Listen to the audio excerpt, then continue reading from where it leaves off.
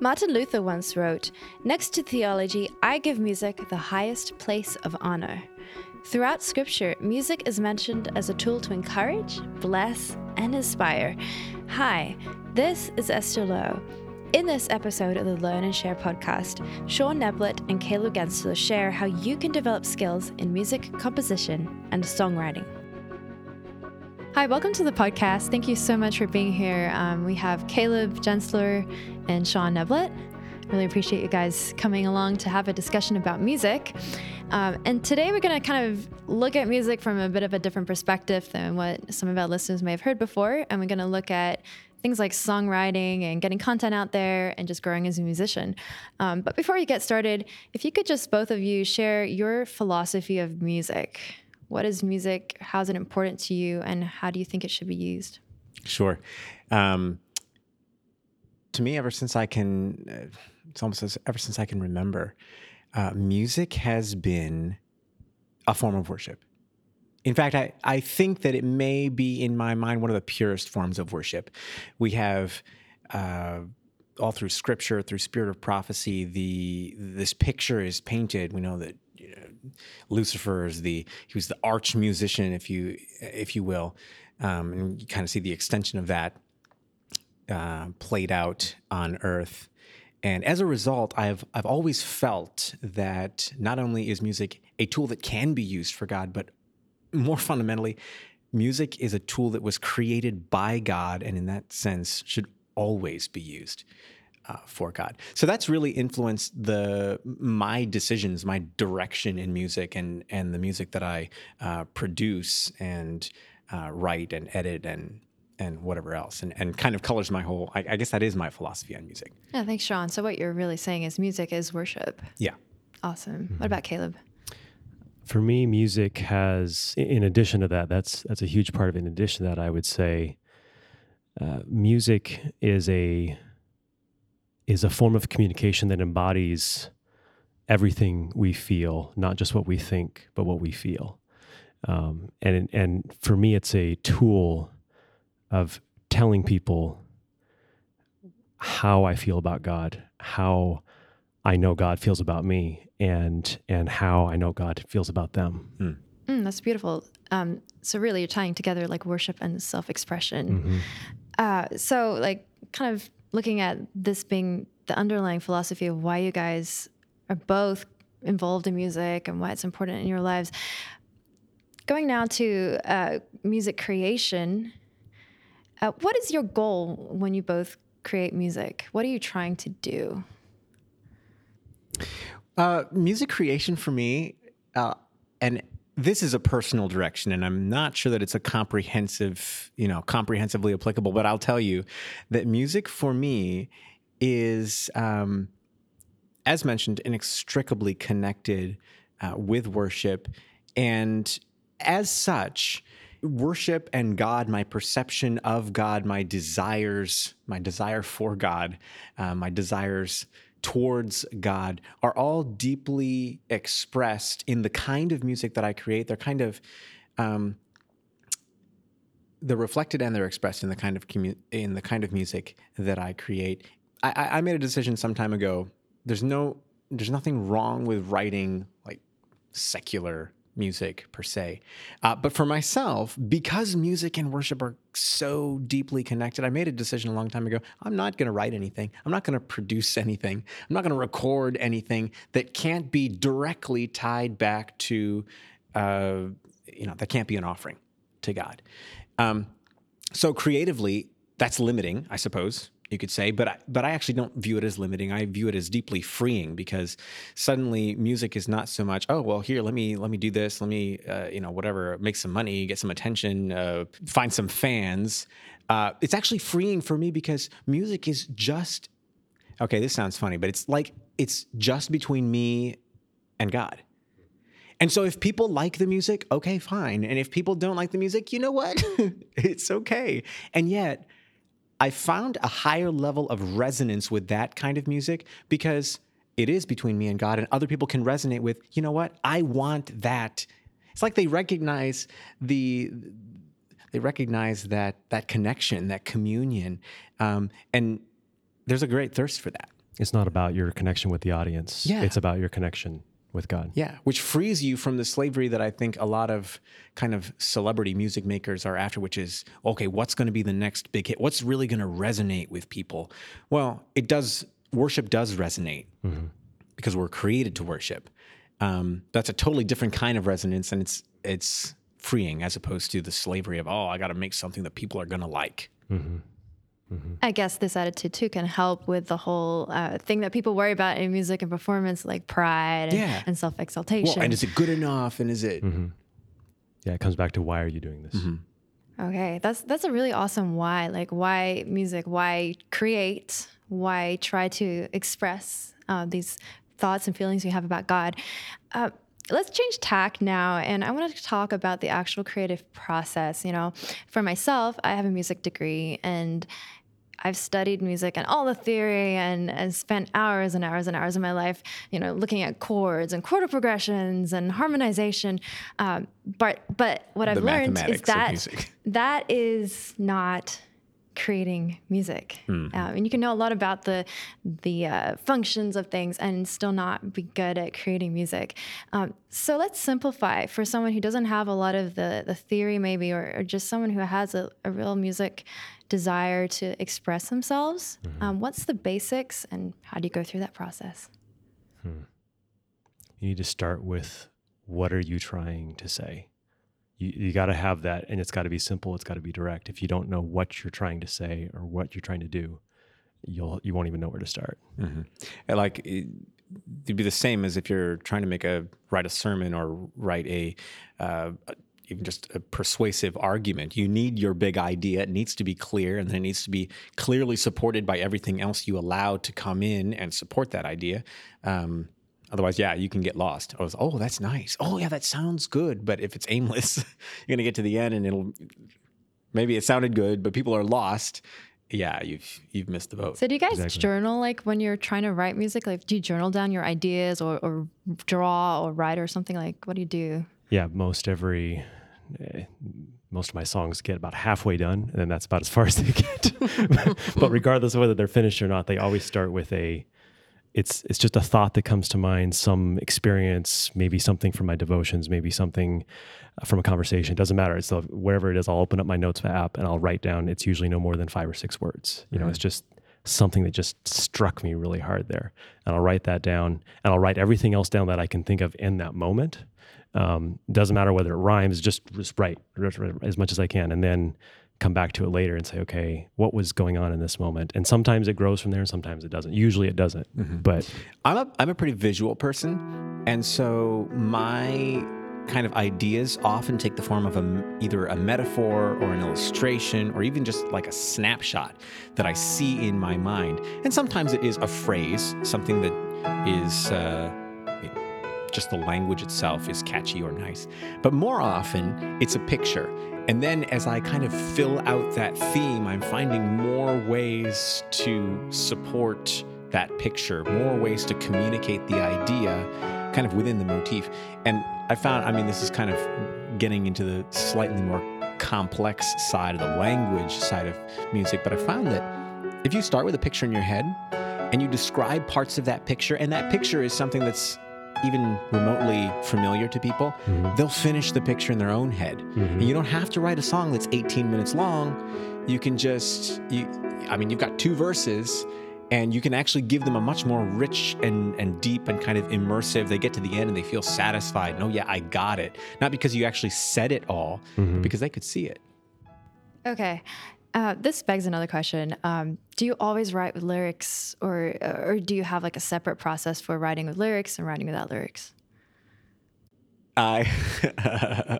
It may be with, I don't know if I'm the same as all creative people, probably not, because the essence of creative people is that they're not the same. So it's sometimes one, sometimes the other, sometimes both. Sometimes I start again with a catchy phrase or idea, like I like that, and I can just sit and kind of expand that into the chorus, and then from there and then I sit down at the piano and finish it. Other times it's like I have this theme, and the tune itself begs a certain message, and then And other times I do. Literally, I'll start with one and I'm writing tune and lyrics all the way through from start to finish. That's rare, but it's happened. Mm-hmm. Yeah, it's either or for me. It's like sometimes it's a catch little note phrase. It's like, okay, I can build on that. Sometimes it's the words other way around. So oftentimes I'll have words. I can't come up with music for it. That's when you call a friend. Exactly. Sean, what do I do with this? Okay, so both of you kind of go through this process. It's a little bit like right brain and very like abstract, where you have these ideas and you might write down some vague words that if a friend was to see the words, they would like, I have no idea what that is. How do you go from that kind of almost like a 5-year-old drawing scribbles to refining it? What's the next step for both of you? Well, Caleb is the king of refinement. I tend to write something and it's kind of like paintball splatter all over the wall. And I stand back and think, I like that. And maybe I'll send it to someone or two and just ask, did you get this? Or did you totally miss it? And to be honest, I'm not sure that I'm the best judge. By the time I've got everything on the wall, like it's clear in my head. Yeah, but you see all the layers that people can't see after you finish. And so I really do think that I kind of joke about it and I kind of rib Caleb sometimes because he's highly democratic when it comes to these things and wants input and he doesn't want just splatter input. He wants valuable input. But if you don't give me real input, you're off my input list. It. You're never going to get called again. No, but it really, I think does take other people's eyes and other people's, kind of hearts engaging.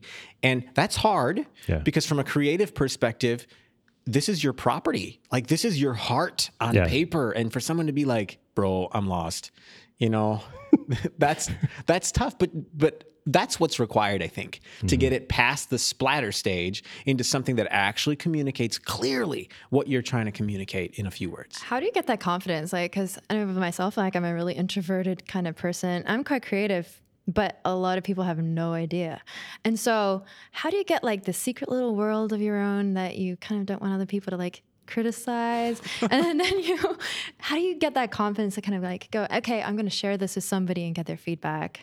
It starts with the people you trust. Usually, you got to go to one person, start with one person.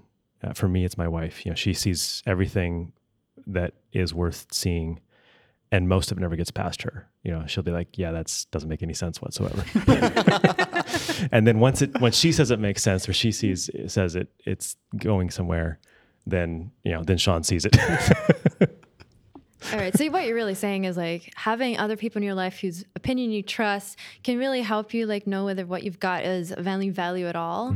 Because one thing I was talking with Caleb earlier today. Unfortunately, a lot of people who are really good at anything creative usually self-criticize a lot. Oh yeah. And then people who feel that they're really good may actually be not at all. Not at all. So just having other people in your life to kind of give you like a reflection, this is worth it. You should spend more time on it. This is not worth it. What about like the tools that you use? Do you use different types of software? How do you plug in the notes and really make it fleshed out? I'll tell you what, this has gotten a lot easier over the last couple of years. I think when we kind of both started in music production, it was an expensive proposition. You needed an expensive computer and you needed expensive software, expensive mics and expensive mic cables. And that was only the start. Then you'd open up the software and it was complete Greek. Like, it's gotten a lot easier and it's gotten a lot more reasonable. Now, you're still going to have to invest if you want quality, but it doesn't take much more than a standard computer and GarageBand and a MIDI controller to actually start getting your idea into shareable format. Just for composition, your smartphone is usually all I ever use. Start there. My iPad maybe if I want more space, and then when it comes down to a demo track, then get out GarageBand. Okay, so I know there's a lot of different softwares out there like Forte and Sibelius that are kind of like high end, but there's also like free. Even those are like Forte Sibelius you can get for like $24 a month if you just want to pay for it for a couple of months. So subscription for it. You don't have to pay for a full thing. But so even those you can get pretty easily. All right. So we have our little composition that we're kind of working on, and someone said, yep, this is a great idea. You should go for it. And you start to flesh it out on GarageBand, maybe with some of the sound and things like that. What if you want an instrument, and this is where every composer is going to hit a wall, in a sense, is when you want it and you hear it in your head in an instrument that you don't play. How do you know how to write for that instrument? Where do you go? Friends. Yeah, this is where community really comes in. And if you don't have community, I mean, let's be honest, there's times when you just will hit a wall and you kind of have to work around it. And that's part of what creativity is for. There are other times, I know in my family's music recording and production, that I've literally sat there mixing and thinking, or sat there arranging and thinking, this needs fill in the blank. And I went and bought the instrument, and I mean, if it wasn't complicated, I bought an ocarina once because I was like, this needs that sound, and I don't have one, and I don't know anyone who plays one, so I'll learn to play one. You know, again, not everyone can do that, and I wouldn't recommend going out and deciding, I'm going to quick learn how to play the accordion, because you won't quick learn anything about the accordion. But if that option does exist, you can, depending on the complexity you're looking for, you might actually, it might actually be worth it to invest a little bit of effort and energy yourself. Otherwise, call Caleb. No, the way I've done that is if I can't find a friend, I've invested in some good MIDI libraries that you can use to play sample libraries. Yeah, sample libraries to be able to play those different instruments. And there's a couple, even for a couple $100, you can get some pretty good ones that sound real enough to be inspiring. They're enough to they're not going to be like the real thing yet, but they can get your like creative juices going. Like a $49 keyboard from Costco. Exactly. Yeah. Okay, so that covers like the audio side of it. If you're trying to notate or harmonize or compose, like every instrument has its limitations. You research. What do you do? Again, that's going to depend. Like I've notated for instruments I didn't play. I personally use Dorico for the most part for scoring. I use some Sibelius, but mostly Dorico. And the software also, at least at the higher end, is pretty smart. And if you are writing a part for a flute and you put in a note that the flute doesn't play, it'll just be like, what? No, that's not even, you can't even do that. Yeah. So, kind of I guess my whole point here is that the ecosystem, the computers are getting better, the software is getting better, the stuff is getting cheaper. Mostly it's getting out there, exploring, trying some things, being brave, making mistakes, learning from those mistakes. And yeah. That's the thing. Like, even if you're not sure whether these notes should go together with these two instruments, just put them on paper anyway. Someone will eventually tell you if it's not working, as long as you're willing to have them be honest with you, and then you can fix it. That's a really awesome point there. Just like try it out, see how things go, get your feet wet. Talking about this, both of you have kind of, been songwriting for a little while now. Can you share with us a story of like just a turning point in your life, how you really started getting out there with your content? When did you start writing? I started writing... Well, okay, to be perfectly honest, my first composition was a classical piece for piano that was called The Turtle Dance, and I wrote it when I was 9 years old. But it has not been published and will never be published, etc. My first serious composition was probably when I was I was 17, I think, first year of university. And all of those compositions did come at turning points in my life. But again, consistent with my pattern, they were all heartfelt kind of prayers to God over a certain situation. Maybe it was, a friend in deep trouble, in great need, or myself feeling in deep trouble or great need, or just noticing a great need or a great, deliverance, the faithfulness of God, something that really gripped my heart. And it came out in the form of poem / music, sometimes a poem, sometimes music that sounded like a poem, and sometimes music that actually sounded like music. And of course, it was a learning process too. I don't like to sing or even remember that I wrote some of those songs from early on, and yet each one of them tells a story that is still precious to me. And so from that perspective, I think, that was a success. That was the right place to start. Yeah. Yeah, for me, you'd have to define what do you mean by like distribute or publish? Because because depending on what you mean by that, you could say that when I was like 4 or 5 years old, I got myself a tape recorder, and I would record Bible stories, just tell Bible stories from. They were not quite biblically accurate, but Caleb stories. Yeah, Anyway. they were my version of what happened back then. and then I would make up these songs on the spot as part of the recording, and then I'd send these to friends. And I totally forgot about this for some years until my mom found one, and she's like, "Look what we found." And then she, of course, embarrasses me with everyone with it ever since. But thinking back on that, I realized that was probably one of my earliest efforts to try to express what I was thinking and feeling. And since then, it's just been that, just like you said, Sean, it's just share when those moments come, and whatever comes to mind, put it down, share it with someone, even if it's just one person. And eventually it will be refined, and it will do some good somewhere. I keep hearing this word over and over again: share, yes, share. Doesn't mean anything if it's right. just only you. Well, let's kind of change course now. Once you've got your content created, unless you are somebody with an audience, you're someone who's like singing or something, and you have a ministry going from church to church, how on earth do you get people to become aware of your recordings and the music that you have and really get it out there? Post it somewhere.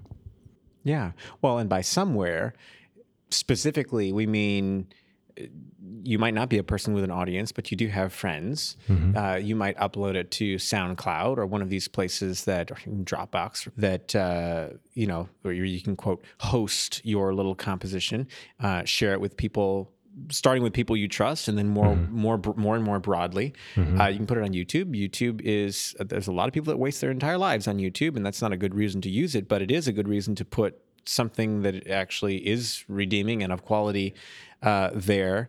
And the truth is that probably you may well be surprised by the number of people that find your stuff without you doing anything about it. You don't have to go on an expensive marketing campaign or have a fancy launch sequence.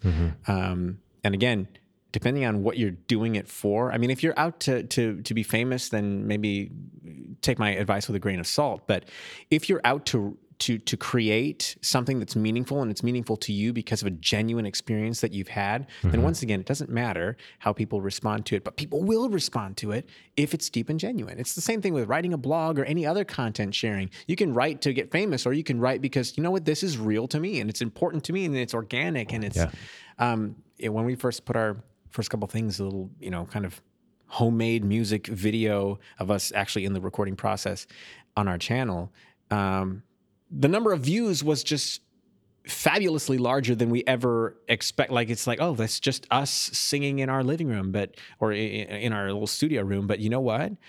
There's a lot of people that love just even the organic nature of watching siblings sing together, watching a family sing together. All of a sudden, it's like that struck a chord with people, and so it's been watched all kinds of times, and we've never done anything like to deserve that. So, you're going to have to be brave. You'll have to take a risk, and some people will hate your stuff, and some people will love your stuff, and it's okay, because ultimately you're creating for a purpose that's much bigger than just, oh, let me get 1 million views. Right. Well, that's part of the process. You post it, and people will say mean things sometimes, but that will help you, force you to remember, why am I doing this? Am I doing it for their praise or for God's praise? Yeah.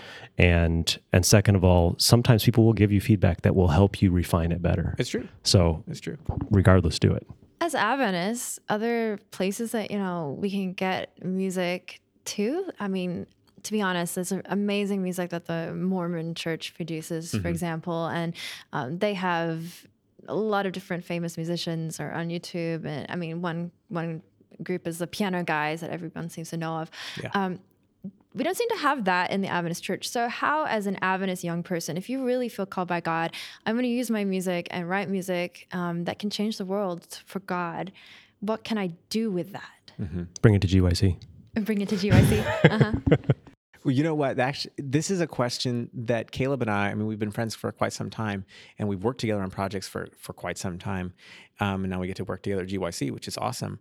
But I remember as kind of late even in our late teens, thinking, man, wouldn't it be something if we could just have a collaboration of young, talented, dedicated young people with high standards get together, make music? Wouldn't it be if we could just like create a new label that was just, you could trust, you could really know this is Christ-centered, high quality, and it was a dream, that was 10, 15 years ago. We're dreaming.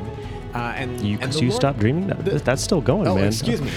That is a dream. This is not done. But here's my point. The Lord led us in different ways, and we go to school, and yet here we are all these years later, still involved. I mean, I'm going home from GYC to just in the next few days meet clients at my home studio. We're going to be recording for a week, and again, this is high quality, Christ-centered, but like the dream is still alive. That's my whole point. And it's developing, and it's actually we're way further than we thought we'd ever be. But you got to start with the vision. Yeah. And I think that's what some of these other groups and even other denominations figured out. They're like, you know what? Here's a powerful tool. Let's use it. Let's harness it. Let's work together. Let's collaborate. You see them collaborating all the time.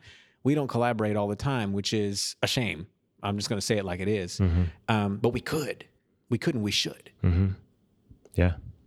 And more of us should. That's really a great discussion they just brought out here. The idea that we could be doing more. And I guess some of the listeners here will be part of that. But Sean, you do something specific for Sabbath School. Yes. Could you talk about that and what maybe some people could be involved in directly? Sure. So I work with the General Conference Department of Sabbath School and Personal Ministries. They are currently developing or redeveloping the curriculum for all the children and youth divisions just from the ground up, starting completely over. And part of the vision for the departments I'm working with, the sub-departments I'm working with, is to make Scripture more memorable, more effortlessly memorable for kids. Classic. You get to Sabbath school each week, and what percentage of the kids know their memory verse? Like, maybe 2 out of 10. Well, so the idea was, why not put it all to music? All of it. All the music, all the, memory verses these kids are expected to learn. Why not put them all to music? So they have, or they are, or we are. And it's actually super exciting because not only is it exciting to have kind of a refreshed, fresh Sabbath school curriculum, but it's an exciting opportunity for artists and for writers and for young people, within the Adventist Church that really want to participate, that want to be involved, to jump on the website, mybibleguides.me, and there's a form there where you can literally download. These are the verses we're working on. These are this is the text we need the songs for. You go home, think something up, record it on your phone or something super simple like that, submit it, and those go all into a pool. And at the end of the production cycle for a quarter, they're voted on, and lo and behold, you get to participate, you get to contribute, you get to say, you know what, I want to use my talents, my gift to give the gift of Scripture to the next generation. I literally go to work every morning. I sit down, I open my computer, I have my keyboard out there, and I think, is this for real? Like, my Bible is open on my desk and my keyboard and my controller, and this is playtime. But it's not, this is work, So I'm just super excited about it. I've been super excited to work with quite a number of young people already that have jumped on the website and submitted, and many more in the future. Amen. So for every young person out there that's listening to this, there might not be a ton of opportunities yet, but there's a few, and there's a growing movement of things that are available for songwriters and composers within the Adventist Church. As we close, could each of you just share, I guess, like a call out or an appeal of some kind to those creatives within the Adventist Church, whether it's writing music or some other kind of creative pursuit? Why should they be doing what they're doing? Commit it to the Lord. If you want to write music, create music, perform music for any other reason, except to tell people of Jesus, that's fine. That's your choice.